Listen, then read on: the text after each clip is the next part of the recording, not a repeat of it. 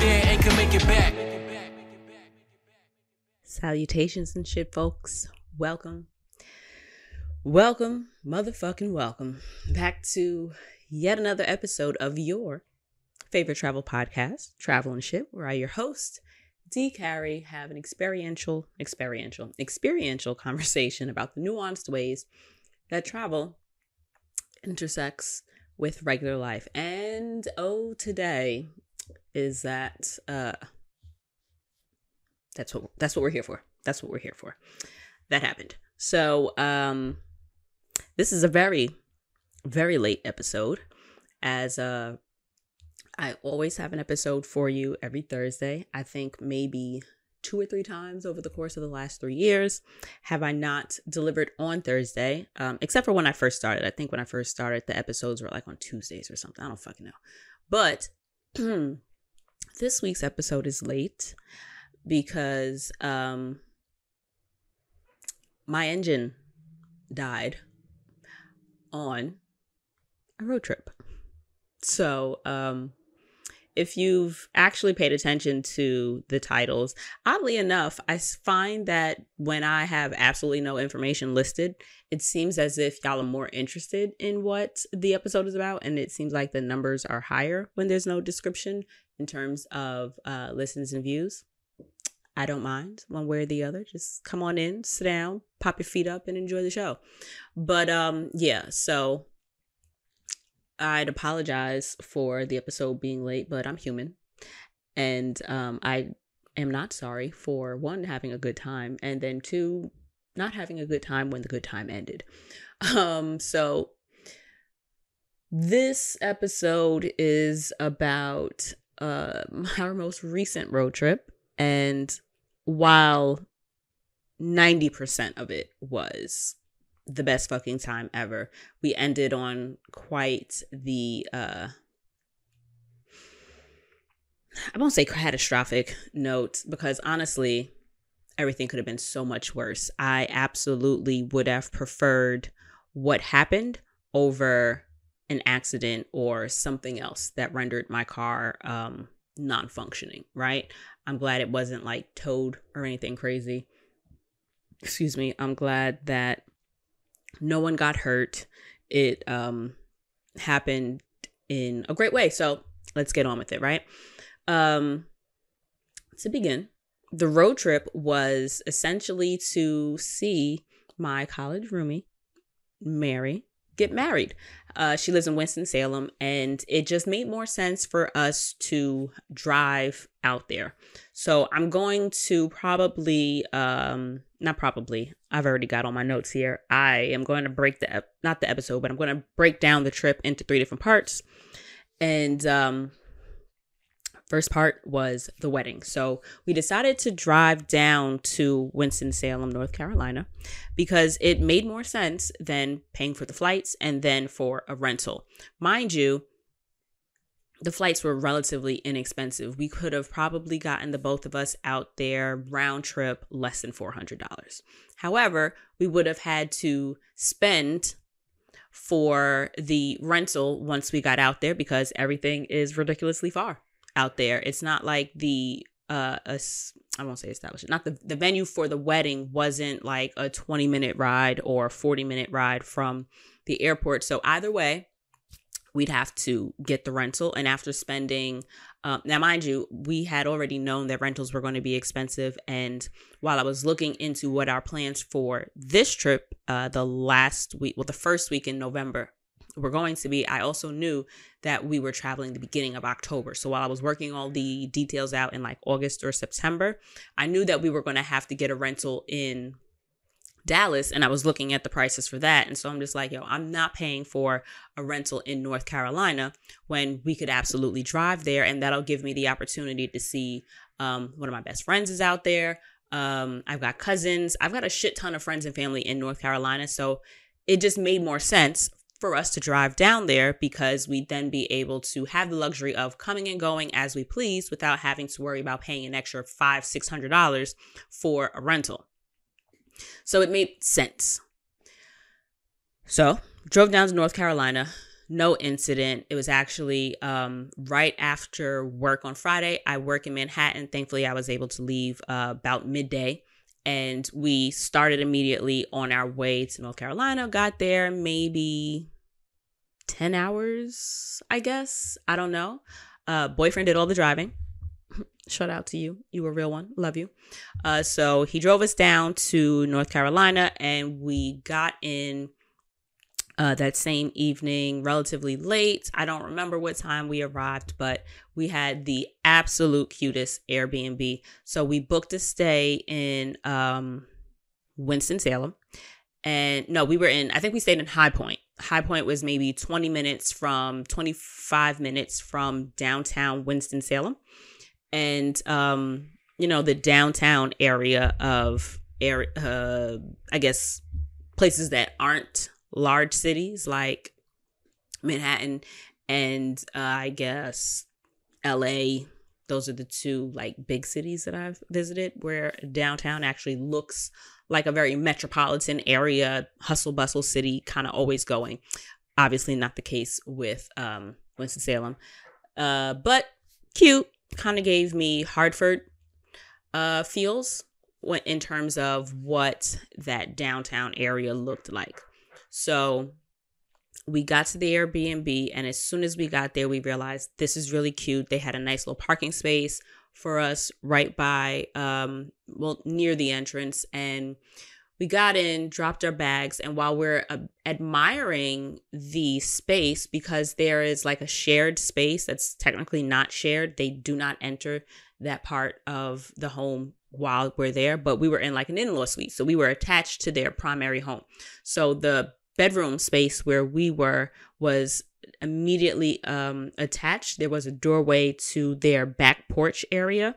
And then I guess what I would assume to be their like living room space was a doorway that led to what I was explaining as the shared space. So the homeowner is a runner, avid runner. She's got medals and medals for days. Don't have even a rough estimate, maybe like over 100 medals probably hanging nicely on the wall. All of her numbers from a bunch of different runs that she's done. Treadmill, which was, noted, not for our use, just for her. Please don't touch. Cool. And then she had a bunch of plaques and whatever else you call them on the wall. And then the bathroom is on the other end of that. So come in like a little studio space where the large king size 4-post bed is.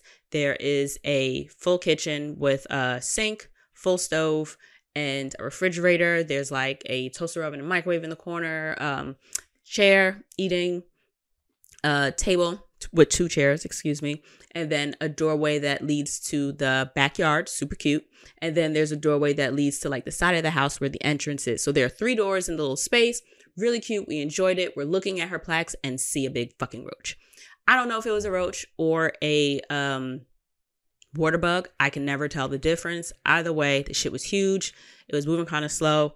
I was grossed out, but you get it. As clean as you may want to be, especially if you're sharing your home with other people, you don't know if someone has brought that from their home to stay with you or whether or not it is a response from the host. Either way, this is why when I travel, pro tip, I always close my bags.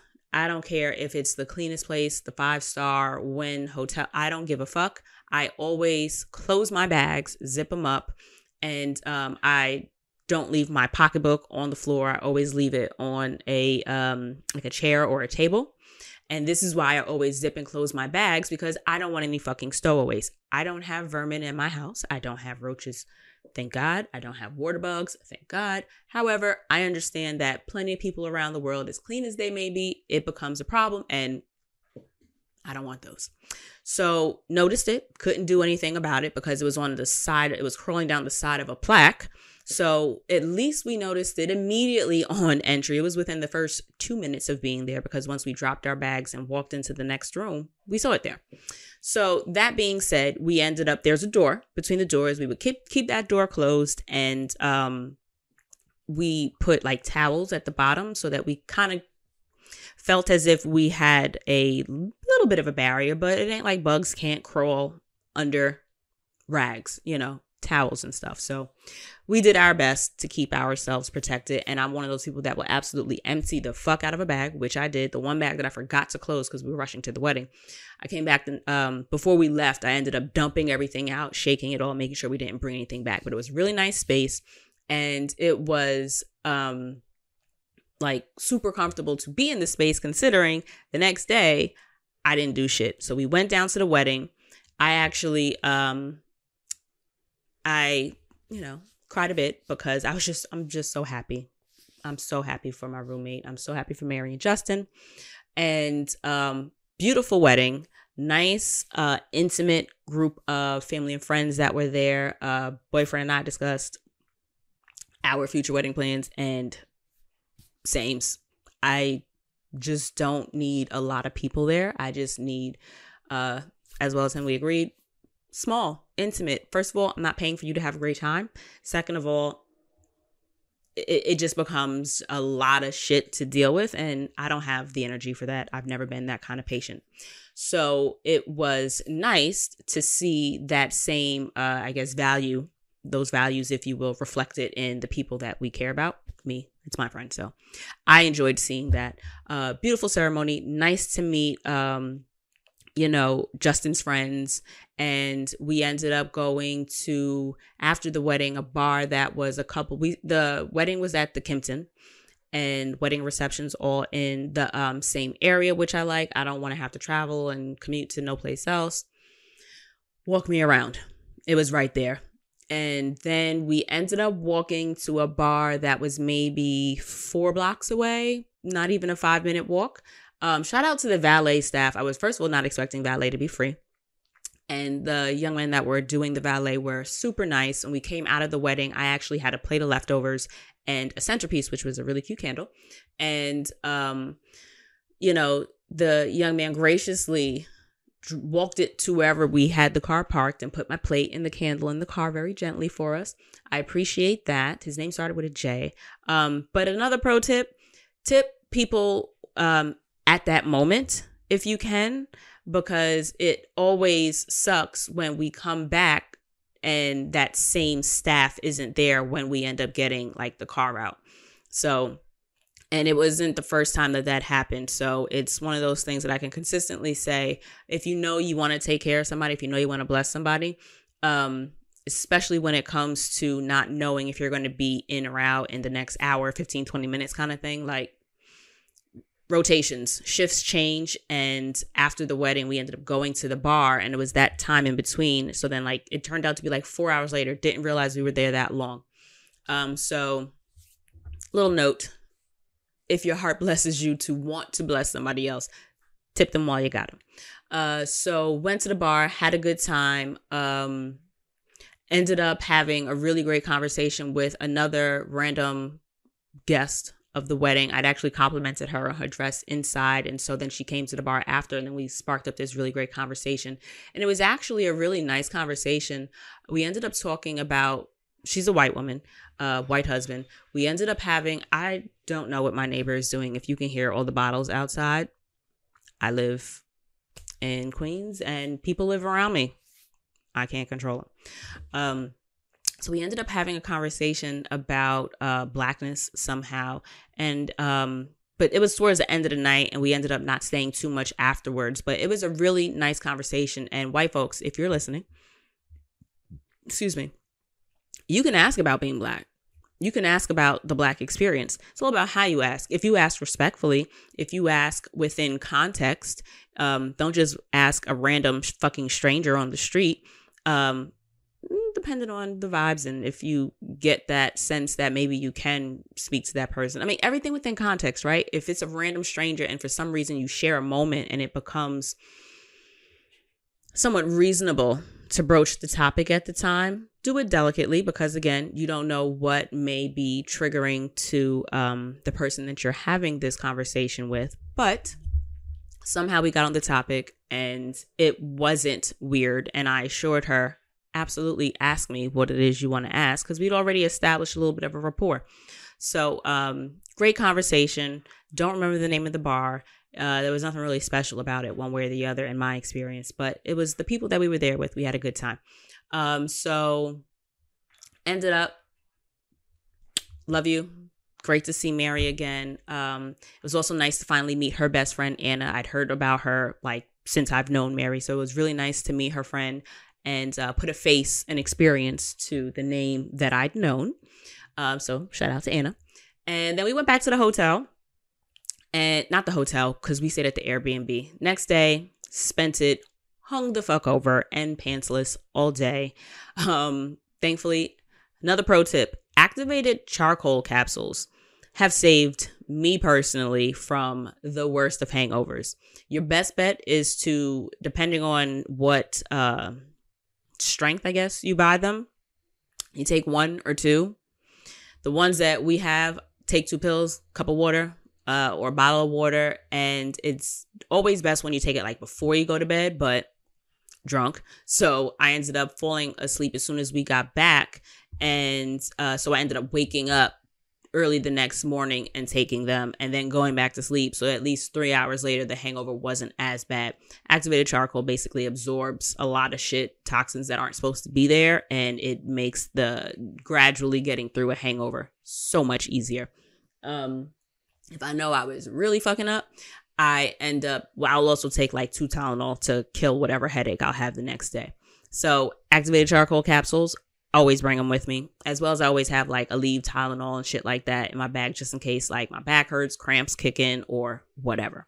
So great hangover remedy. Also add to your travel toiletries kit, activated charcoal caps.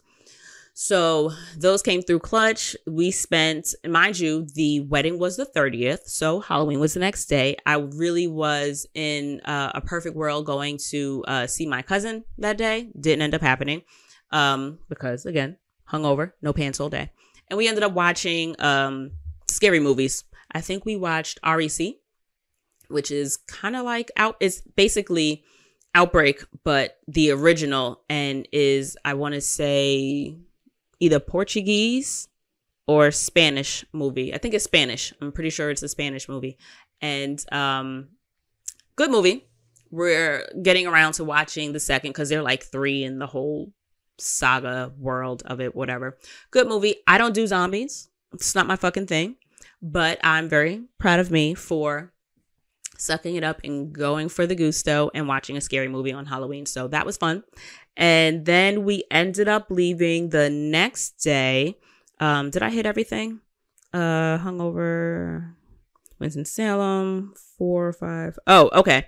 And so then, yep, right on point. The next leg of the trip was from Winston-Salem to Nashville. Now, we were going to Nashville because my best friend in the world, Dell, hey boo, love you girl, lives in Hopkinsville, Kentucky, and Nashville is about an hour and a half, 2 hours from Hopkinsville. So we were going to stay in Nashville, and we had it arranged, for boyfriend and I to surprise her. Her birthday is this week coming up. And so it was perfect that her daughter, 11-year-old, former guest, Lucy, my child, actually, I think she was the only, Jayla, homeschool with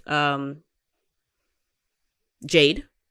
Her mom does homeschooling, teacher Jade. So Jayla, I want to say, was the first child as a guest. And then my unofficial goddaughter, Lucy, my niece, was my second guest. So she called over the summer and asked if I could help her surprise her mom for her birthday. And so thank God the stars aligned because I was able to. So that was put together by the 11-year-old. And she had myself and her babysitter coordinate, what lie we were going to tell her mama so that her mom wouldn't go to work. And that worked out nicely. Missy, appreciate you as well. Thank you for making the surprise come through. And so on the drive from, where were we? High Point, Winston-Salem, to Nashville, I think I counted about 5 Confederate flags. Mind you, that was quite a stretch of drive. So Winston-Salem to Nashville is another about maybe 6.5, between like 6 and 9 hours. I really don't remember, but I feel like it was about 6.5 again. Boyfriend did the driving again. Love you. So long ass drive. I counted the Confederate flags. When I say Confederate flags, I'm not just talking about on the back of F-150s. I'm talking 100-foot flag poles, flags as large as, my apartment flags. Like, these are the huge flags, not even like the size of the flag maybe hanging at your typical middle school, high school, grounds. I'm talking bigger than a car size flag, so that when you're driving up the highway, the flag is easily, a 50-foot flag. Big, like bigly big, huge flags. So counted about 5. And I was very surprised where I saw one that didn't look like what I thought Confederate flags looked like, because it was a white flag with the Confederate flag in the upper left-hand corner, and then a long right red band along the end of the flag. So here's the square. I don't know which way is going to be left and right, so I'm trying to see. Let me look at myself in the screen. So if this is the square in front of me, imagine you're looking at it with me. So you're sitting next to me or behind me, right? If you're watching on the YouTubes. We're looking at a flag. There's a square here in front of us. Well, technically a rectangle. The upper left here, the Confederate flag. Red background, blue X with the stars on a white flag. And then on the far right corner, there is like a wide red strip that is going from the top of the bottom of the flag. And I was not tickled. I'd never seen the fuck before. I'd never seen this shit before. So I'm like, what the fuck is this? I'm like, well, variations of Confederate flags. Fucking Googled it. Turns out the Confederate flag that we all know and hate, the red flag with the blue X and the stars going down, isn't even a fucking Confederate flag. It was actually the battle flag of, I want to say it's Robert E. Lee or Ulysses Grant, one of them niggas. It was a battle flag. The Confederacy rejected it as a very niche flag that they would not approve as their overall flag. So there are technically 3 variations of the Confederate flag, one of which I only remember really the last 2.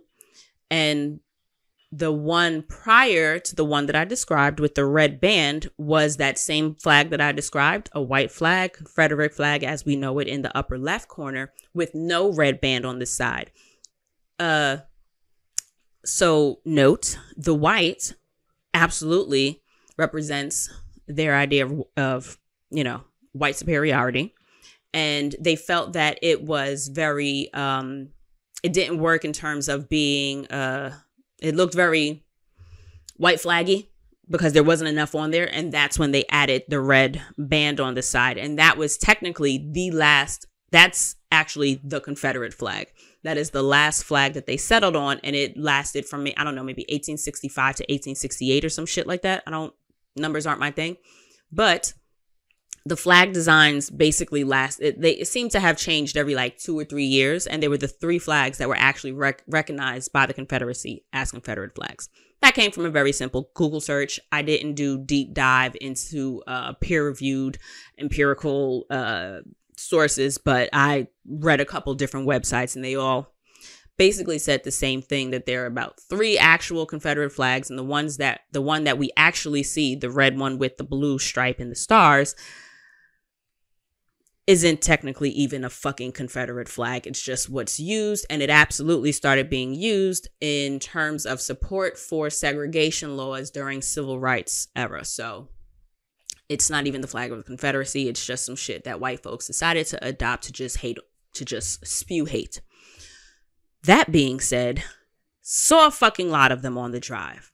It is in this bigly year of 2021, after being in Trump's America, if you will, with a resurgence of people being very okay with outward racism. I feel like we kind of outward racism has never gone anywhere. It's always been a thing. But there was a time when it was just a little bit more taboo. After being in Trump's America, it's absolutely, in my personal experience of Blackness, in terms of the media that I consume and in terms of the, pieces of news information that I consume, it is very much so more prevalent and more aware in the pieces of information that I'm coming across. That being said, I was already on fucking hyper alert going down to the South. I'm very aware of sundown towns. I'm also very aware that I don't fucking know where they are. Pulling into gas stations late at night, always unsettling, always unnerving.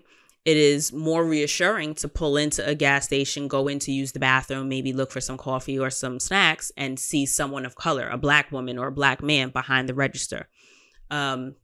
Personally brings me peace. Happened at one of the first stops that we made on the drive down there. I was very pleased to see a Black woman and another young Black man that were working down there. And that was on the drive down. And, definitely wished her a safe night because the next day was going to be, Halloween was coming up that weekend. So, of course, on my mind, my spirit, be safe, auntie. All that being said, it is very unnerving. Also note, boyfriend's very racially ambiguous. He's mixed. And he's got a Black mama, but he don't look Black. And we're going to have different experiences of the world, but he absolutely a Black Puerto Rican mom. So I don't even, in fairness, know if she identifies as Black or if she identifies as Puerto Rican. None of my business. It ain't my identity. But that being said, he is very bright skinned. So if people just see us from a far distance, sometimes they can tell that he's not a white man. And then sometimes they may not fucking know. But I know that he's spicy. I'm just Black. And more than okay with me, but I know that some people have issue with that.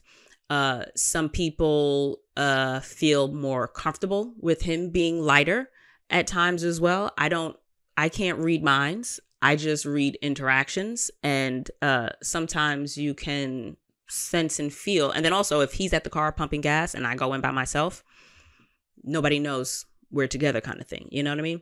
But that being said, we experience the world in some similar ways and then also very different ways sometimes. So for me, as a very outwardly presenting Black woman, I know my experience and I know that it is always a point of stress for me when I go into neighborhoods where I don't know if I am safe or I don't know that I am welcomed.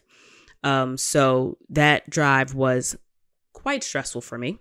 Especially on the drive back, seeing so many Confederate flags. There was also a truck that passed by that had, I want to say the word infidel, and had like a cutout, not a cutout, but like a decal of an assault rifle and a Black and white American flag. So I did a little more Googling.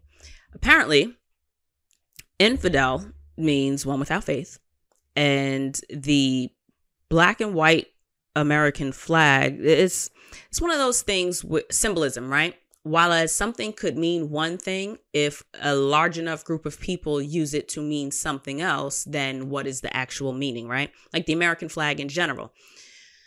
It's supposed to represent this country, but I know that I don't like seeing American flags waved because that also gives me very Trumpy America. It's giving me very, white that's the way you pronounce it? Homogeny? Pretty sure that's it. But it's very much so giving me white lives matter, blue lives matter, make America great again, right? So I don't want to see an American flag. I don't want to see a Confederate flag. I don't want to see a Black and white flag, American flag. And so I did a little Googles. And while there's no kind of like direct consensus as to what it means on the internet, one reasoning that, one explanation that I came across was that it stands for no quarter will be given. Like a black flag means no quarter will be given. And by no quarter will be given, it means that we don't, we kill our, what do you call that? Like prisoners of war. Like, we're not keeping you safe here. We're not preserving you. It's just fuck all y'all. So it's like some war shit. You know what I mean? And like a lot of these white folks, that whole insurrection, y'all, we all understand the nuanced tones of different groups in the country at this point. I don't know where you all are located, my beautiful listeners, across the world. But as a Black American, there are so many different subsects and energies and tones and layers and pieces to this American culture as we know it. And as a Black woman in America, as an American citizen here, I know my experience, and my experience is one of, I guess you can say, uneasiness, especially when I'm not in places that I am familiar with around the country. So between all of the pickup trucks and the black and white American flags on people's cars and that infidel shit and the regular ass American flags, the Confederate flags, your girl was shook. I just was a little uneasy in a lot of the areas that we were driving through. And it did not help that we ended up getting pulled over on the drive from, I want to say, we were on our way to Nashville at the time. Mind you, we were on the highway, so he ended up coming to my window. I was in the passenger seat, and he was so kind, very gentle, white guy, and was very just, where are y'all speeding to that you blew right past me? Mind you, we were going with the flow of traffic. Boyfriend does drive much faster than I do. However, he wasn't at this time, especially, going any faster than the people that were around us. So it was a little, how'd you even single us out of everybody else? Generally, I know he could be going 60 miles an hour and I think he's going 102. I'm just hyper aware of things and I'm just always petrified. However, boyfriend's a very good driver. And when we got pulled over in particular, it was of particular suspicion to me because I, who notice and absolutely bring up to him if I feel like he's going too fast, don't think we were doing what would be considered as fast. But nonetheless, he was very kind. He was very gentle. He wasn't off-putting or anything. And so my immediate response was, I have to use the bathroom. I absolutely did have to pee, but it was one of those, I tend to surprise, as anxious as a person as I am, when put into many a stressful situation, I feel like out of 5 times, I respond fucking phenomenally 4.5 times. And in this instance was, I believe, one of my better ones. And so I absolutely did I have to use the bathroom on some, it's absolutely my fault. I played the game, and he responded very well to it. And he just said, well, you guys be careful. You want to get there safely. I'm not going to hold you up. He said to me directly, I'm going to let y'all go. But, just be careful, be safe, take your time. And what weirded me out was, thankfully, we actually were on an exit where there were like gas stations and all that shit. And we had just said we should probably stop for gas and to use the bathroom anyway. So we were going to wait till the next exit. But at this point, it's just like, well, it looks wild if we just said that we were speeding to get to the bathroom and then totally ignore an exit, right? So we got off and it felt like the guy was just following us. So at this point we had turned off to go find where like the bathroom was. And so we're moving in my head now too slow. So, cause now I'm hyper aware, right? Now I'm all the way up. I'm at a 12. And so now I'm like, you should go faster. Like you're going too slow. And he's like, yeah, well, I'm trying to read the signs. And so now I'm like not panicking, but I'm like 12. And he pulled us over like in a pickup at that. It wasn't even like a cop car or nothing. It was a random pickup that, you know, he had his little lights and shit on. I didn't even notice. But the lights, and I saw, you know, boyfriend was just like, "Are you shitting me? Like, are you serious?" And then I looked up in the rear view and saw like the lights flashing. That being said, he followed us off the exit. I don't remember how far into finding the you know, spot to pull over, the gas station and all that shit, but followed us a bit. So I don't know what that was about, what that was for, to confirm that we really did, you know, go someplace where there was a bathroom or whatever. But we stopped, we got gas, and then we drove over to like a Kroger, and I went to the bathroom.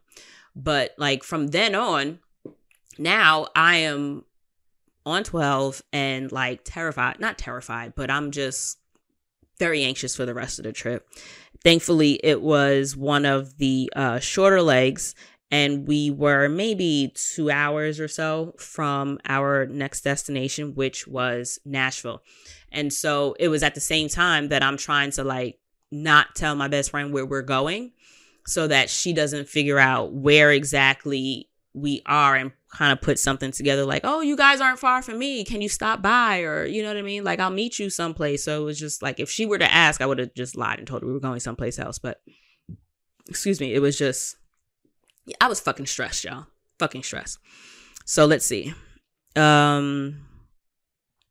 I don't know how Black folk live in the South and see Confederate flags in their like everyday interactions.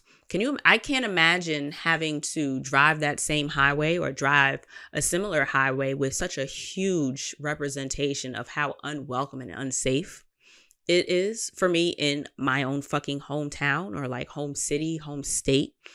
I my heart really goes out to people that live in areas that still allow that to, you know, happen freely.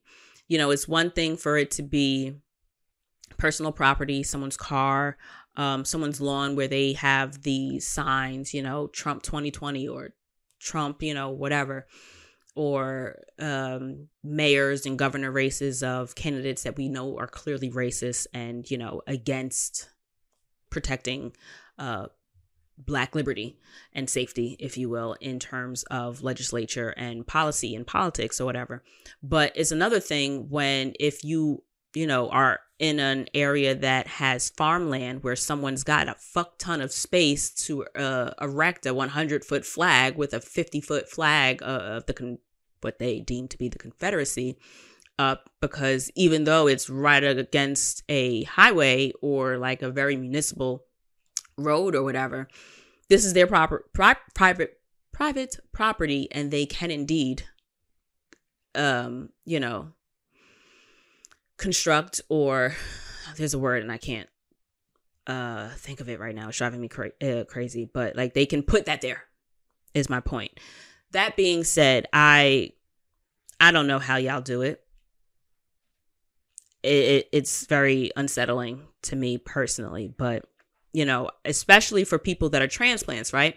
It's one thing if you grew up in, you know, the South or in an area where, you know, Confederate soldiers or, you know, very blatantly racist historical figures are being memorialized and commemorated in the names of the schools that you go to, the roads and the streets that you live on and drive on, right?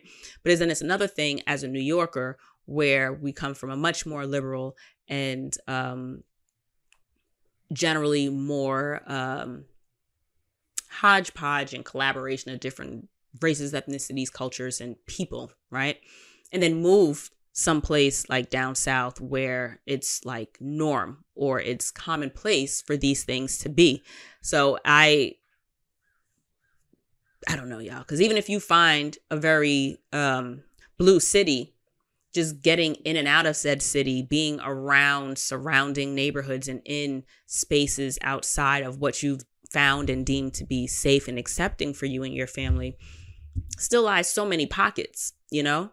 I know that Bestie is a fucking social worker that has to do home visits, But it's one of those things where as a Black woman, she has to make sure that she tells her supervisors, hey, girl, you can't send me just anywhere. I can't just walk up to people's property in, communities where Trump flags and Confederate flags are just flying, because they're not going to assume that I'm the fucking social worker. They're not going to care. You know what I mean? So, in places where there are active KKK chapters that are very much still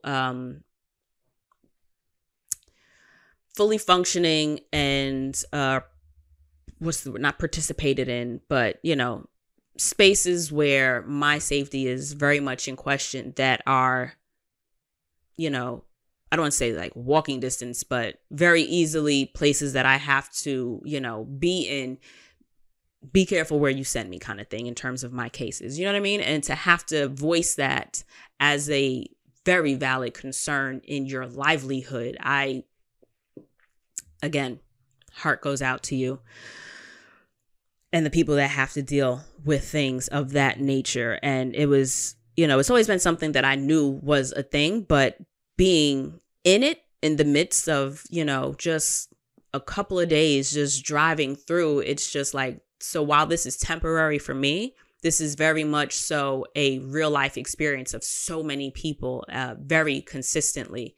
And that's another thing that road tripping in this bigly beautiful country that we do live in is a very sad reminder that it's still not as welcoming and comforting for all of the citizens of this big, beautiful land that we live on.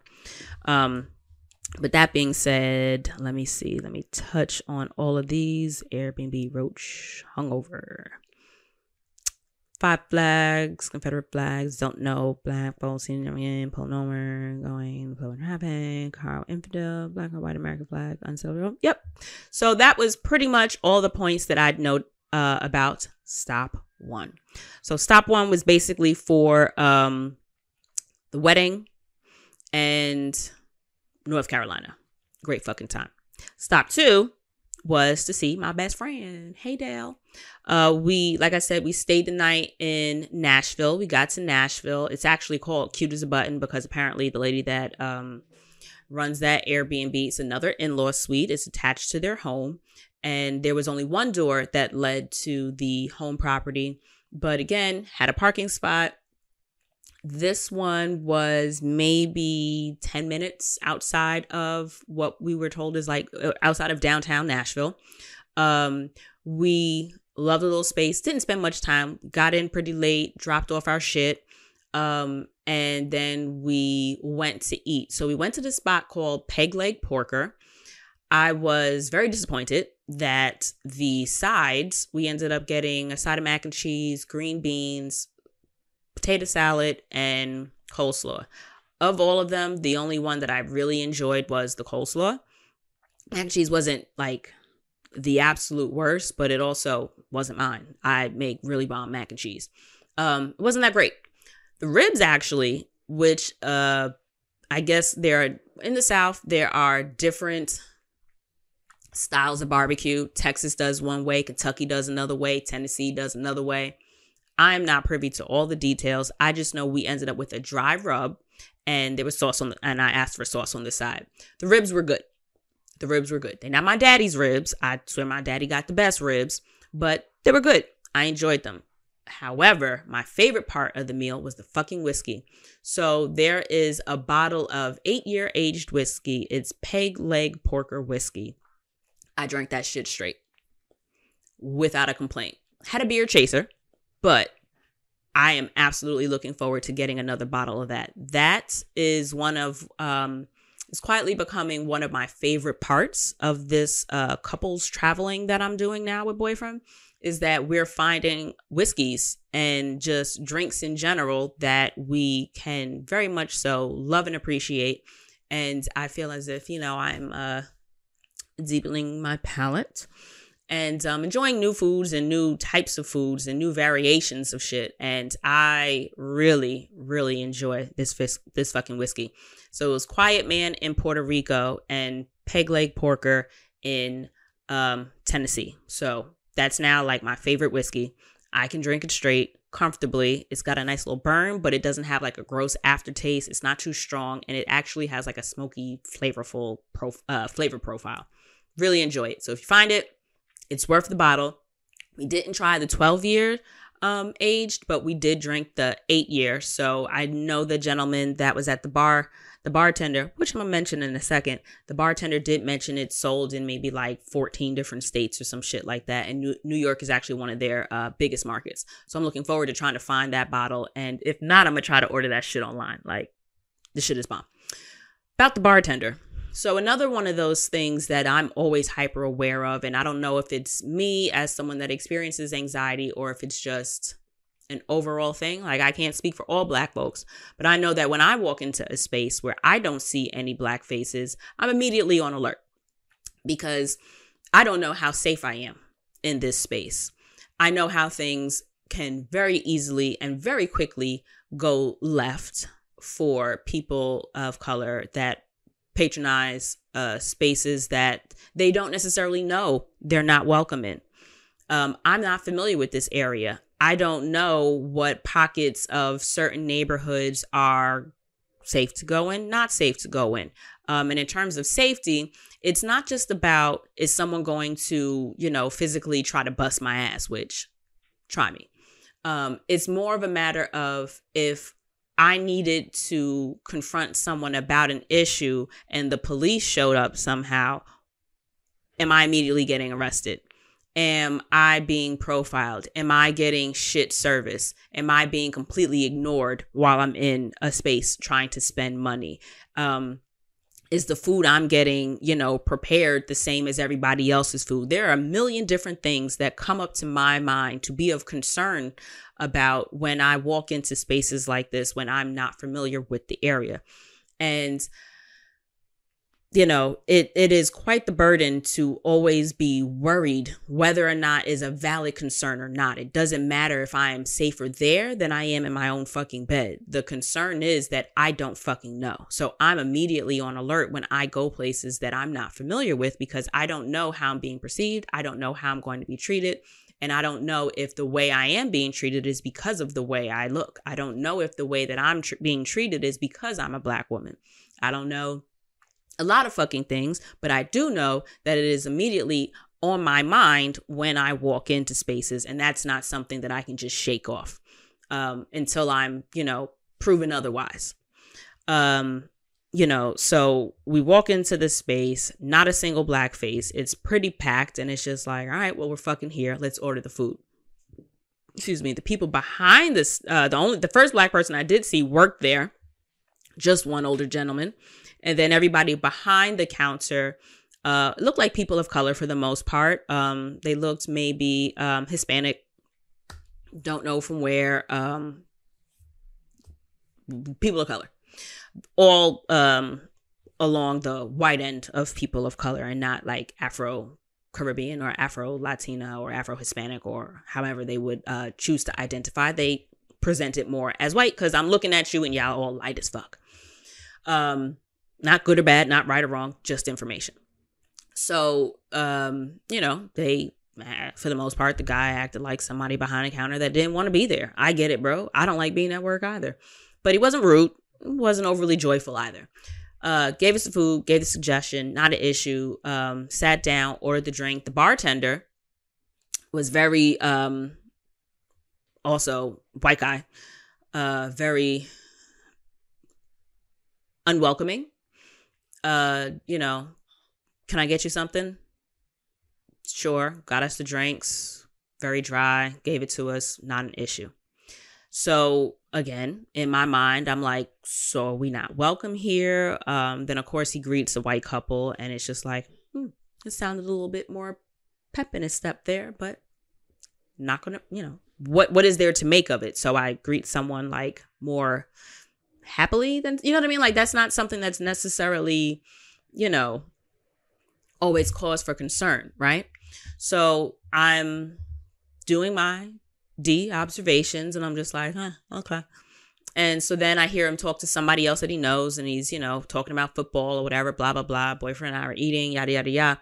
And then we start talking about the whiskey, because I asked him if there was like a house whiskey or something. And then he's just like, yeah, of course.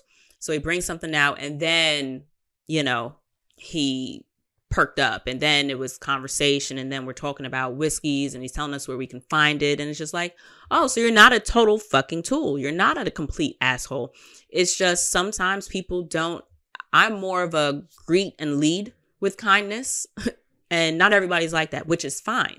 It's just that as someone that is a Black woman in a very predominantly white space, I am hyper aware of these things. And what a blessing it must be to not have to have those things on your fucking mind, to be able to just go someplace and just say, this guy's being an asshole because he's just an asshole. This guy's being an asshole because he doesn't want to be at work. It has absolutely nothing with me and how I present as a fucking human being. What a joy it must be to just think that everything has to do with someone else as opposed to it being something about you. Not a life situation I am necessarily aware of, unless I'm in Black spaces. And in Black spaces, it's just like, oh, okay, so you're just an asshole. It's just like the race card is not in play. Not to say that some Black folk just don't like people for being Black, because all kinfolk ain't skinfolk. This is another thing that we know to be true. However, in these spaces and places, it's just a bit of a different experience. And for my non-Black listeners, welcome to my existence. And I'm certain the existence of many other Black and brown travelers of color. So that being said, it ended up ending on a relatively nice note. Found a nice bottle of whiskey that we both enjoy. Peg leg porker, 10 out of 10, highly recommend. Let's see. This is step 2. Food was good, but not great. Rest I could have done without. Stress and weight. Bartender is one of the things. Wonder if you, establishment. So note about Airbnbs. I hate Airbnbs with mad fucking rules. If I'm paying you a cleaning fee, no, I'm not taking out the trash bags, tying them, and leaving them by the door. That's what the fuck I paid for you to do, right? I paid for you to clean everything else. Most of the fees equal what it is you're paying for a night at the place. Open these windows, send me a text, make sure the lights are out. Yeah, I'm going to make sure the lights are out. But if I'm in a fucking rush, and if I'm leaving 5:30 in the morning so that I can catch an 8 o'clock flight, forgive me if, opening your windows and securing all the latches and things. Like, I generally leave things the way I find them. I always not make the bed, but I pull the bed. I think it's just a respect thing. I don't know. It's just something about me. Like, I always tidy the bed, if you will. I'll leave all the towels in one spot. I'll generally leave them in the bathroom. But sometimes you're in a fucking rush. I want to make sure I bring all of my shit. I turn out lights just because it's just a thing that I'm used to doing. But I hate Airbnbs with mad fucking rules. It's wildly annoying. And I just don't book them. When you start listing out all the details about what needs to be done, what shouldn't be done, and I'm not, all right, I'll stay someplace else. But in this case, we were really in Nashville for like a quick stay. So I think I booked it 2 days before we got there or whatever.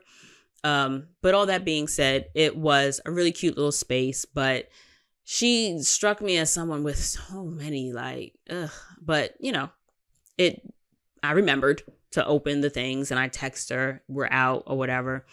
But if they're not necessary, don't add them.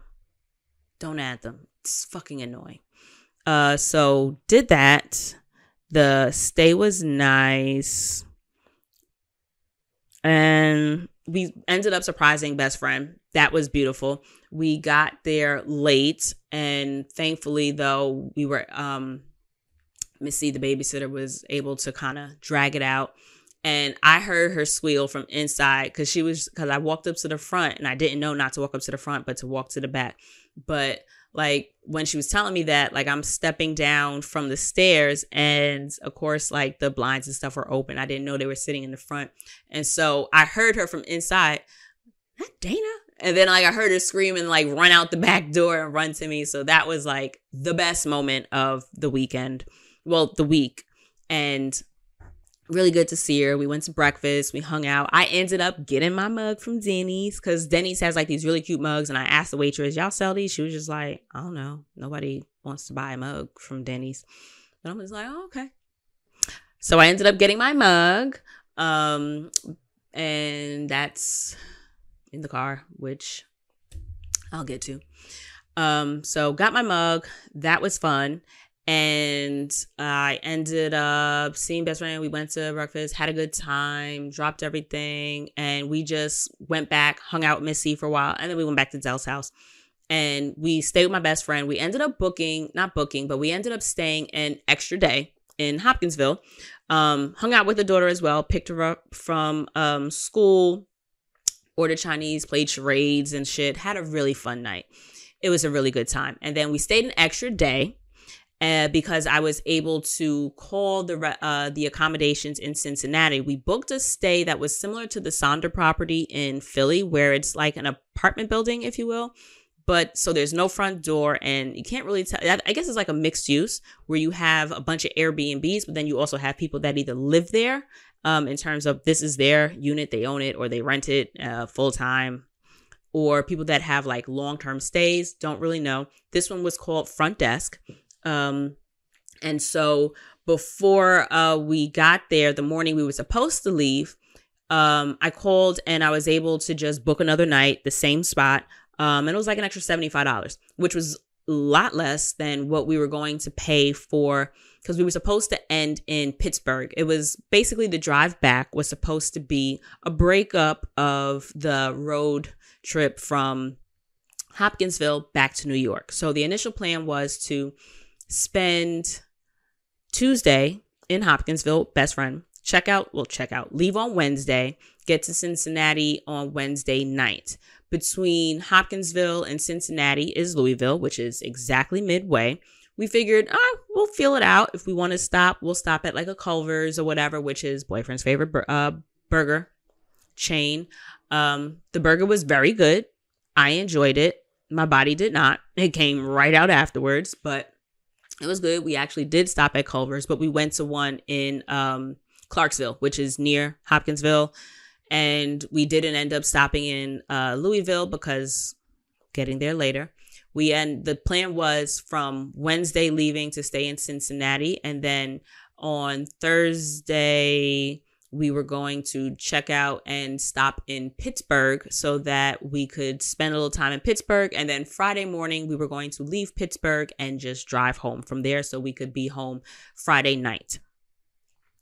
Well, we stayed an extra day in Hopkinsville. So instead of leaving on Wednesday, we left on Thursday. On Thursday, on the drive to Cincinnati, I did the first half of the drive and I missed an exit. So, all right, not a big deal. While we're off trying to do the loop around, we stopped to get gas and to use the bathroom.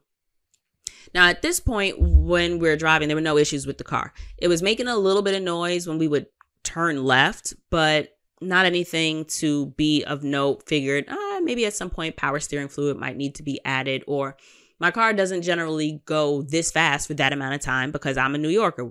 Everything is in traffic. Everything is traffic. So there is no,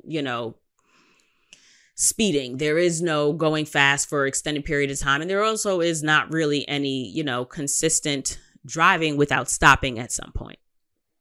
So I'm thinking that, the car is just getting acclimated or it's just responding to, consistent driving.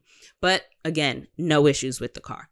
So we pull over, boyfriend pumps the gas. I go to the bathroom. As soon as we loop back to get onto the highway, we start hearing a clicking. It's like a clicking or a clacking, a jangling. I don't know what the fuck you want to call it, but it's like a knocking. We're hearing noise now and it's starting to get a little offsetting, but the car's performing fine. None of the fucking lights are on the dash. So we're driving and we're hearing like it just keeps getting louder and it's getting more pronounced. But because we're on the highway, when you roll down the windows, all you hear is air. We can't tell any difference. So it's just like, all right, well, we're on the way to Cincinnati. And at this point, we're about maybe an hour or so out. So it's just like, all right, well, hopefully we just make it to Cincinnati and we'll figure it out. So I'm Googling what the sounds could mean, and it could be bad gas.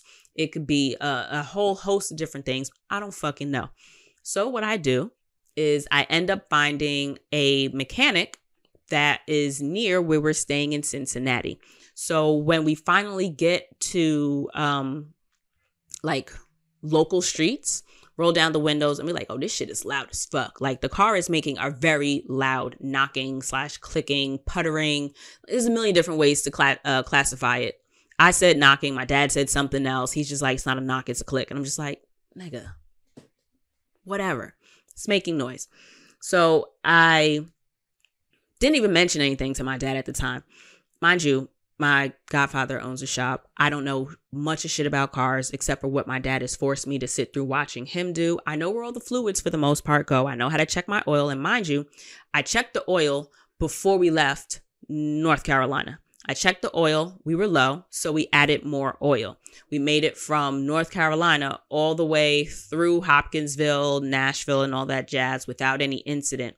We didn't have any issues, sounds, or concerns until what do you call it? Cincinnati? Yeah, so we had really pulled into Cincinnati.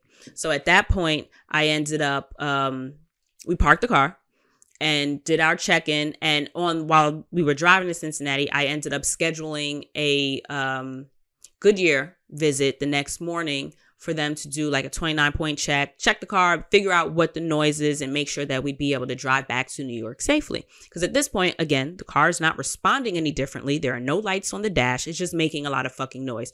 And I have an older car. I have like a 2011 Sonata. So it ain't like it's a brand new fucking car, right? We parked temporarily, figure everything out with the, might I note, this was the least expensive, except for staying free at my bestie's house. This was the least expensive accommodation, fucking flyest one. It was a huge loft with like, mind you, it's all open space, but the bedroom area was like there was a huge archway separating the bed and the bedroom space from the rest of the living space. Beautiful. Like there was a legit hallway between the front door, the living room, and then the archway between the bedroom and the living room space. Full kitchen, full bathroom. Gorgeous. You hear me? Gorgeous. Cincinnati was beautiful, and we were right in the middle of downtown. We could easily walk to a bunch of different bars and restaurants, and that's exactly what we did. So we pulled in, parked, changed up, and because I was in sweats, comfy as fuck, also looked cute, but we knew that one of the little spots we were going to was like a speakeasy, and it was just like, we don't know what the situation is in terms with, niggas at the door. I don't want any issues, so put on a pair of jeans. Still had on sneakers and a hoodie and a flight jacket, but sweats versus jeans, and then just killing with the face, right? So anyway, we went, had a good fucking time. Let's see. It was also the least expensive. I think I spent, and another reason why it was very easy, and I hadn't booked anything in Pittsburgh. We were just going to figure that out when we got there. But in Cincinnati, it only cost me an extra $75 to book that extra night. So, and it was actually $65. The property we stayed at was only $65 a night.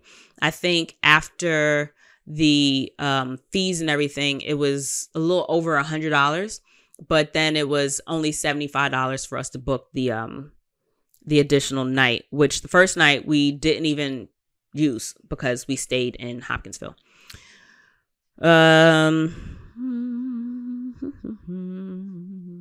And so we did Cincinnati. Let me see. Missed the exit. So behind.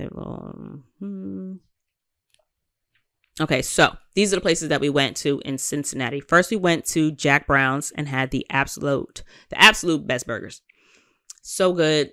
I loved mine. Boyfriend, I think, ordered 2, maybe 3. I don't know. I was initially a little like, how good are these burgers going to be? Because I think they were on like potato bread. I don't mind potato bread at home, but if I get a burger out, I want a brioche bun. We also often do brioche buns here, but breakfast burgers are my favorite. Give me a good egg on that bitch and I'm happiest. got that. I ended up, I'm not spoiler, but tip about me, I love mixing craft beers. Hadn't done it in a while. So I love asking for a sample when I go someplace so I can decide which one I want. And it turns out I like them both. One was, I'm an IPA girl, so I want to say one was Columbus IPA or something like that. And the other one was something with like passion fruit and guava or pineapple and guava. I don't know, but it was a sour. So I was here for the fruitiness, but then the sour kind of, But anyway, told the young lady, you know what? Haven't done this in a while. Let's mix it. If 3 is full, give me 2 parts IPA, 1 part sour. She was a sweetheart. The first mix wasn't great. I mean, wasn't bad, but it wasn't great.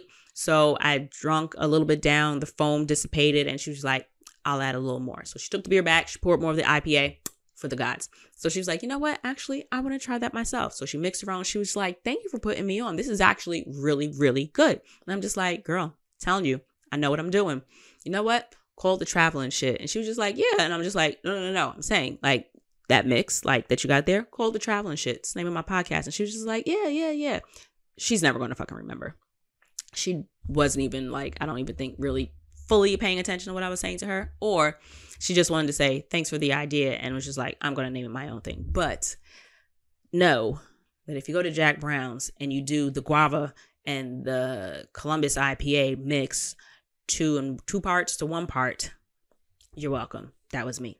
But burger was good. Service was cool. Beers were good. We had a really nice time. Also Jackalope is a really fun beer that we discovered in Tennessee as well. I can't remember what the name of the one I had, but IPAs basically all kind of taste the same to me. It's just a matter of if I like it or if I love it. So Jack Brown's was fun. We ended up actually going back the next day to eat. Then we ended up going to Longfellow. That was another bar, had a drink there. That was nice. And we finished out the night at Sundry and Vice. Sundry and Vice was also really cute, had a drink there. So Cincinnati was fun. It wasn't lively, wasn't bustling, but there were people inside. It was actually pretty fucking cold. It was about 45, 50 degrees. It was colder in every state that we went to than it was in New York. I always expect New York to always be the coldest. I'm thinking since we're going south, we at least get a 10 degree, 20 degree difference. No, it went the opposite way. It was about 10, 15 degrees colder everywhere else as opposed to what it was in New York. But coats, hoodies, good time. So we finished that Sundry and Vice. We had a drink there, good time. Nice walk, not too much going on outside. Went back, woke up to a call the next morning from the guy Goodyear saying, hey, so actually I don't have a slot for you available tomorrow. Can't help you. So it was kind of like one of those, now what? Don't know what to fucking do. So asked for a recommendation. He gave us another number. Call that number. He can't help us. But he had another recommendation. And so we were going to a AAA in Kentucky. So we were right on the Ohio-Kentucky border. It literally took us 7 minutes to get there. The river, I don't know what river it is, but that's the border. We went to the AAA spot, which thankfully I am a AAA member. Ended up securing that before the road trip because I figured, what's the worst that can happen? But I'd like to be covered. So we get to the AAA spot for them to do the little diagnostic. You know, he was able to help us right away. And so we go looking for an IHOP to get something to eat, really just coffee. We ended up finding a Panera Bread that we walked to in one of those like forced shopping areas that down south has. Starting to get the appeal of it. We walked over, had some coffee, came back for $100 worth of good news. Thankfully, with the whatever discount AAA members get, or I guess they just felt bad for me. It only ran me like $90, less than $100, something like that, for him to say, your engine is shot. Your engine is fucking dead. And no, we likely would not get to New York on that. It was not advised. And when he quoted us how much engine would be, We got about $6,000, give or take. I didn't even spend $6,000 on. I spent $4,000 on my car. There's no way I'm putting $6,000 of work into it. That being said, don't know what's going to happen with my car yet. It's still in Cincinnati, actually, because we spent the day trying to weigh our different options. Initially, I was considering renting a U-Haul with a tow dolly to drive it back to New York. However, there were absolutely no U-Haul rentals. I made a reservation for the dolly because then I figured, all right, well, I'll just rent a pickup truck. We'll rent a pickup, rent a dolly from U-Haul, have them put that on, then drive the car, secure that on there, drive it home. There were no rentals available for one-way transport. I called, well, I don't remember what it was, but first of all, I refused to rent with Hertz. I was this close to doing it, but Hertz has been having a host of issues in terms of rentals. I'm looking to probably produce an episode about that, especially since we're on the road. I've done a couple of road trips and I've consistently seen, information is information. So I'd like to get that, guys. But I'll get back to you on that part. But being that I heard what I heard about Hertz, wasn't going to rent from them, was not going to add that to the compound of issues that I was already experiencing. Dollar and Thrifty, the lady that I spoke to, she was just like, there are no rentals. Also noted, don't make the mistake of booking with a third, because I was like, well, I'm on Expedia, and Expedia is saying that there are plenty of rentals, plenty of options. Even if we were to just rent, another smaller vehicle and drive ourselves home. She's just like, yeah, see, that's what happens when people rent from third parties, get to the counters and then complain and have issue when they're told that there are no rentals. So she basically said, fuck around and find out. There are none. So, okay, can't rent a car. It turns out best friend came through, because especially when I called her, she was like, oh, so what are we doing? Like, what's going on? What's the plan? And she was gracious enough to offer her car. She's just like, well, the babysitter, Missy, has an extra car, so I'll drive to you guys. Y'all could, get me back. Because what we were initially in my mind thinking, well, if she's able to, watch Lucy for the weekend, you could drive with us to New York. I'll fly you back to New York, and then we'll get you your car back at a later time. Or we had a couple of different variations of that plan. A couple of hours later, turns out that wasn't viable because Missy was not able to watch Lucy. And she also her second car was out of commission. So Dell would not have had a car. And in Kentucky, that's not really an option. And they also had a doctor's appointment that she had to get Missy to on Monday that wasn't a ruse for a surprise, that she actually needed, to complete that. So unfortunately, using Bestie's car wasn't going to work. And that's what I had scheduled the dolly for. We were going to connect it because she has a SUV. So we were going to connect it to that and try to drive the car back to New York and then just drive her car back to her once we got my car to New York. And then we were going to fly ourselves back to New York. Mind you, now, this is a couple hours into the day that we've spent on the phone, pricing different options. Boyfriend priced car transport from a couple different places, but everybody that he spoke to, I'm totally not above outsourcing your employees, but everybody that he was speaking to was having a very difficult time communicating what the processes were in terms of communicating just like English back and forth. And especially if we were going to fly and leave the car, it made sense that he didn't trust that someone that was having difficulty just explaining the information that they're supposed to be very comfortable verbalizing.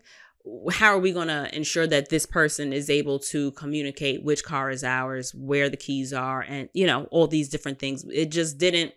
If it don't feel right, it's not right a lot of times. So he was just like, nah, this is not looking good. It's not a viable option to just transport the car without us being there, because it was That was like, he got a couple different quotes. One person said like 750, another person said like 550, another person said 400 flat. So a couple different numbers. None of the phone calls resulted in anything that he felt comfortable letting happen. So we ended up just going to a restaurant because we ended up having to check out. Mind you, we ended up getting checkout extended to 12 because they had forgotten to leave a parking pass, because parking is supposed to be included with the reservation. So they left out the parking pass. Somebody had to drop that. But in me asking about the parking pass, I was also like, well, I know we're going to have to get the car checked out the next day. And at that initial point in having that conversation the night before I found out how bad the car was doing, they comped a checkout at noon as opposed to 11. So at that point, we were supposed to get the car back at 12:30 from Goodyear. So I'm like, all right, so that gives us 30 minutes to kill. We'll work out the luggage thing where I won't leave it all in the car, but I'll leave some of it in the car. We'll deal with that in the morning, blah, blah, blah. That's exactly what we did. But we ended up having to get back from the AAA spot before noon on not knowing whether or not the car was going to die on that drive or not. We made it back safely. Ended up deciding to, because then again, if we're leaving the car behind, I've got to leave it in a space that's okay to park for multiple days. So that means I can't leave it on the street because it's all metered parking. We're in downtown Cincinnati. There were no, residential streets that didn't have alternate side parking. I was also concerned with leaving it on somebody's residential ass block for a number of days because, one, I have out-of-state plates. I don't want somebody calling on day 2, or because I didn't know how long, I still don't know how long it's going to be down there. I didn't know whether or not, somebody was going to call and have my car fucking towed. I don't know if there's like no parking on. It was a lot. So I ended up leaving it parked in the lot. I still don't necessarily know how much that's going to result in, but at this point, I know my car is secure. At least I'm hoping that it is, because lot or not, like, your shit could still get rocked, but it ain't going to get towed. Because at some point it's, we'll get back there and get it out. All that being said, we had to get back after the car inspection to do the checkout. Did the checkout on time. That was cool. We ended up going to a restaurant up the block to use the bathroom. We ended up getting a beer. And the waitress and the hostess were so sweet. And I remember when I came in, the young lady was very intuitive. I was just like, we just want to use the bathroom, and then we'll just sit at the bar, probably grab a beer. And at some point she was just like, is everything okay? And I was just like, girl, actually it's not. Thank you so much for asking. It's been a fucking day. And so basically told him, yeah, my engine died. We drove in from New York. Don't know how we're getting home. We just need to sit down and figure some things out. So the young ladies were real, sweet. And so we had our beers and we decided we're going to fly back because we have points. Boyfriend has Delta points. I have JetBlue points. Between the two of us, we should have been able to find a way to get to the airport. So what we did was we left the bar that we were sitting at and we decided to go back to, what was the place? Jack Brown's, and get burgers again because it was also much cheaper than the spot that we were at.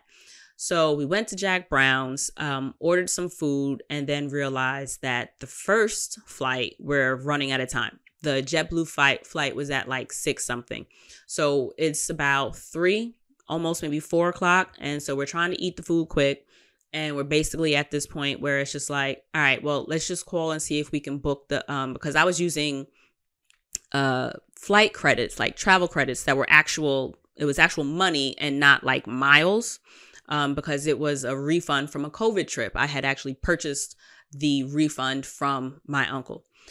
So I remember when I booked a flight, I think it was our flight to Puerto Rico, I ended up having to call to have them figure out transferring the credits and being able to book the tickets in my name.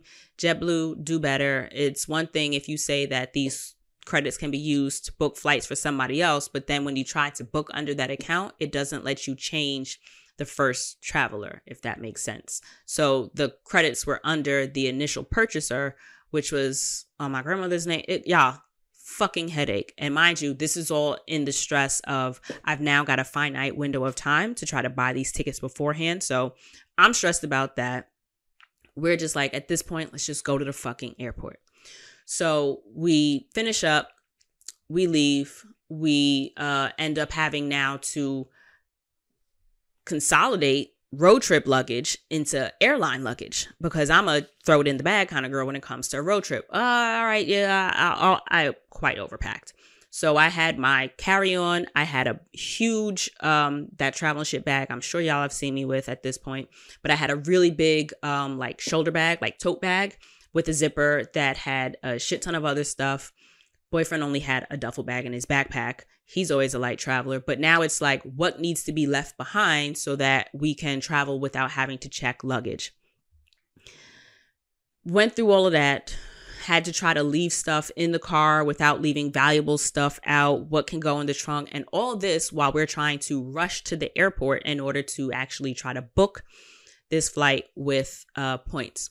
So we get to CVG, Cincinnati, Kentucky Airport, and I'm thinking, let's just go to the JetBlue counter and see if they can work on getting the credits from one account and booking the flights in our names.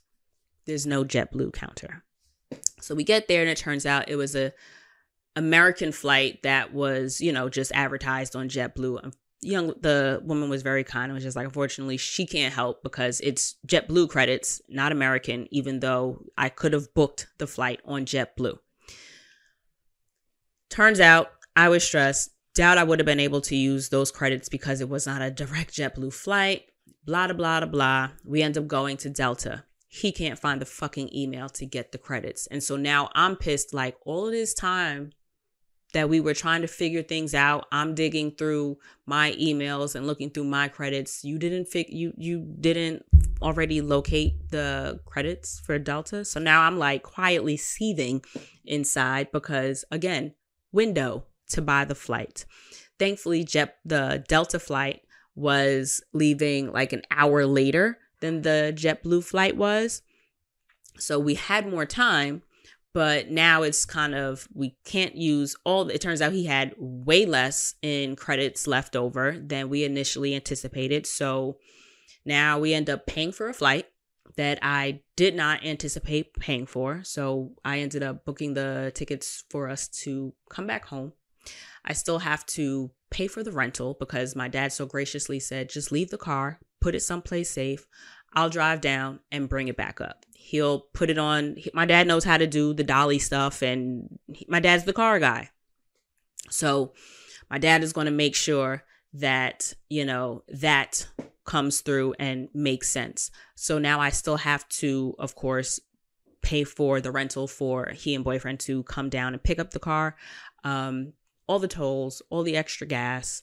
So this is actually, and mind you, we had made out with, when I tell you this was the most economical and least expensive road trip we'd ever been on. When I tell you we did so well, keeping costs low, I think now everything that I'm having to, work out in terms of paying for the flights, I now have to do the rental. I don't even know if I need a new car or not. I'm hoping that my godfather, God bless him, who owns a shop in New York, High Grade Auto, Sutphin, 9514 Sutphin Boulevard. If you need your car repaired, mechanic, not auto body. I'm really hoping that he's able to come through with an engine that I can afford. Something that's, less than $2,000 because I don't fucking have it. I do not have it. But I also don't have new car money. So I'm hoping that I can repair my car. I'm hoping that we can find an engine that will go in my car. And I don't know what's going to happen at this point. I'm just glad that we made it home safely. Like I said at the top of the episode, it could have been an accident that rendered my car, undrivable, as opposed to, an old car crapping out. I don't know if it was oil. I don't know if it was gas. I don't know if it was. Now, mind you, there's also been a shit ton of recalls from Hyundai. One of the guys that worked at the AAA had the same issue with his car. His car kept burning oil crazy or something strange like that. And he was just like, when he tried to go have them replace the engine, they were asking for like all of the mechanical receipts and diagnostic paperwork from the car's repairs over the history of him owning the car. It's like they're making people go through the most obscene fucking hoops. One of the guys was just like, honestly, if you had actually burned out the engine, they might have been able to, do the recall. But then it depends on where you bring it. Some places will say, oh, it's done. We can't fix it. We know it's gotta, there's a full, so many steps that I'm uninterested in figuring out at this point. That being said, I don't know what's going to happen, and I'm hoping that it is an option that I can fiscally get myself out of, because a new car ain't it right now. So I, at this point, am just looking to better days, and I am just waiting to talk with my dad as opposed to what day we're going to end up having to go pick up the rental, because I have to be present for that because I'm the one paying for it because it's my car. So we have to work out all of that. It's best of the worst scenario, right? I'm just glad there was no accident. I'm glad, no one is hurt. We made it home safely. The flights to get home yesterday really weren't astronomical. It wasn't bad. I only paid boyfriend paid for his flight. I paid, he was only able to use his credits for his name. So he was using it for his portion of the ticket. And then he, paid cash for the rest. I think my flight was maybe $250. It's not the end of the world, right? But it's also $250 I didn't want to fucking spend on top of having to now pay another $300 for a rental, a 1-day rental, which I'm hoping they're able to get there and come back in 1 day. I don't know, guys. So yeah, a lot. I'll report back when there's more to fucking report back. But at this point, I'm happy to be home safely. I miss my fucking dog, but we had to be home for, my boyfriend's dad's birthday. We absolutely didn't want to miss that because we both are in consensus and agreement that, our families are very important to us. And we definitely wanted to be there with his family to celebrate his dad. And we made it safely. Won't say without incident, but I will definitely say happily. Happy to be home. Shout out to my mom for dog watching and being able to hold my baby an extra day for me because I don't have a car now. So shout out to Graham, who's letting me borrow her car. Until we work this all out, we got to figure out, getting back out there. And that's going to be another little road trip that nobody anticipated taking. But here we are, once again, safe. And like I say every week, travel is so much more than vacation. Travel is figuring shit out on the fly. Travel is figuring out your different options. Travel is spending more money than you want to. Travel is being happy that some things actually cost a lot less than you would have expected them to. But I will say that our road trip was nonetheless a really great time. My boyfriend and I gel very well in terms of just getting the fuck along. And we are pretty good at fucking communicating at this point, to the point where we talk shit out and we know how to talk to each other. We also know when to shut up. We know when it's just sometimes I just don't want to talk right now. I need to just calm the fuck down and cool off so that we don't speak from a place of anger. So I will say, if you are traveling with someone, relationship tip, know when to shut up.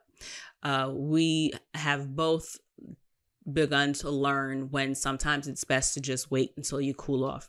He does a really, really great job of sensing when I am really at my peak in terms of emotions. And I don't care how angry we are at each other. He always comes through in the clutch, and he always knows how to comfort me when I'm just at my, even if it's with him.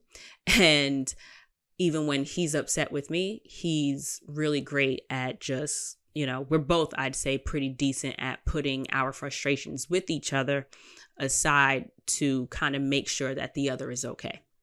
So that has also been a really new, not really new, but because it's been a year now at this point, because we've been traveling the length of our relationship, which has been awesome. But that has been a travel adaptation, I guess, that I've had to learn. It's one thing to learn your partner and, figure out how to best navigate your relationship. It's another thing to now navigate that relationship in new environments and settings as travelers. And I think that it is absolutely made for a stronger relationship for us because we're learning each other in a lot of different situations. So in terms of traveling with a partner, for me, 47 out of 10, highly recommend, because I have a bomb ass fucking partner, toot toot. But it turned out to be so much more than just visiting friends and, going to new places. Like, I'd never been to Ohio before, so Cincinnati was a good ass fucking time until it wasn't, right? Really enjoyed Cincinnati, the little bars. We did the little bar hopping. Good time. Glad we got out and experienced the area. I enjoyed myself. I'd never been to Ohio before. I'd been to Hopkinsville before. I'd been to Nashville before, but I did kid-friendly Nashville with the bestie before. So it was nice to actually, hit a bar, get some drinks with boyfriend. We were tired by then, so we didn't really hop around and go anyplace else. But we enjoyed that. I'd been to North Carolina before, but I'd never been to Winston-Salem. So it was nice to see their little area, hit the bar out there. Had a really good time. And this vein of travel, if you will, was all about friends. It was about the extended family that you call in and dictate for your own. We made the trip. It was about the people and the ones that I love in my life. Just the way the trip before that, Dallas, was boyfriend's friends and people that he really cares about and loves. And we both had an incredible time spending time with each other's significant friends and shit. So overall, bomb ass trip. Can't wait to go back to Cincinnati, except for I'm hopefully not gonna sit through this next leg of the Cincinnati trip. I think I'm gonna send the boys out for that one. Don't know if I'm gonna make that trip one way or the other, but again, I'll report back when that happens. I'll let you know how the car is doing. But overall, travel is so much more than vacation. This one was a learning and figuring out a lot of shit along the way kind of trip towards the end of it. But again, we're safe, learned a lot, and I actually did have a lot of fun. So stay tuned for the, car saga, if you will, and hear about the little engine that couldn't. But appreciate y'all for being here. I absolutely updated the website. I added more recent episodes to that. I realized that I am dropping the ball a bit with that. I cleaned up the travel resources tab. There is an easy downloadable travel packing essentials that is there for you to peruse. It's free. Sign up for the mailing list and get that download. It's very easily located at the travel resources tab on travelandshippodcast.com. And that's basically it, guys. I hope to have a nice, happy update on the car. All right, y'all. That's it for this week. And I'll see you guys again this week, because I'm absolutely coming through with another episode. This is late, but next week's episode will absolutely be on time. All right, y'all. Bye.